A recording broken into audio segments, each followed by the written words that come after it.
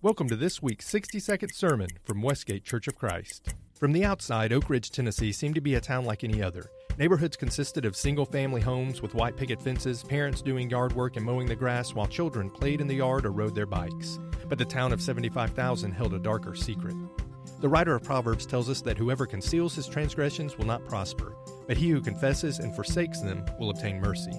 It wasn't a coincidence that no one on the outside knew about the town's main employer, and that the workers weren't allowed to discuss their occupations with their wives or children.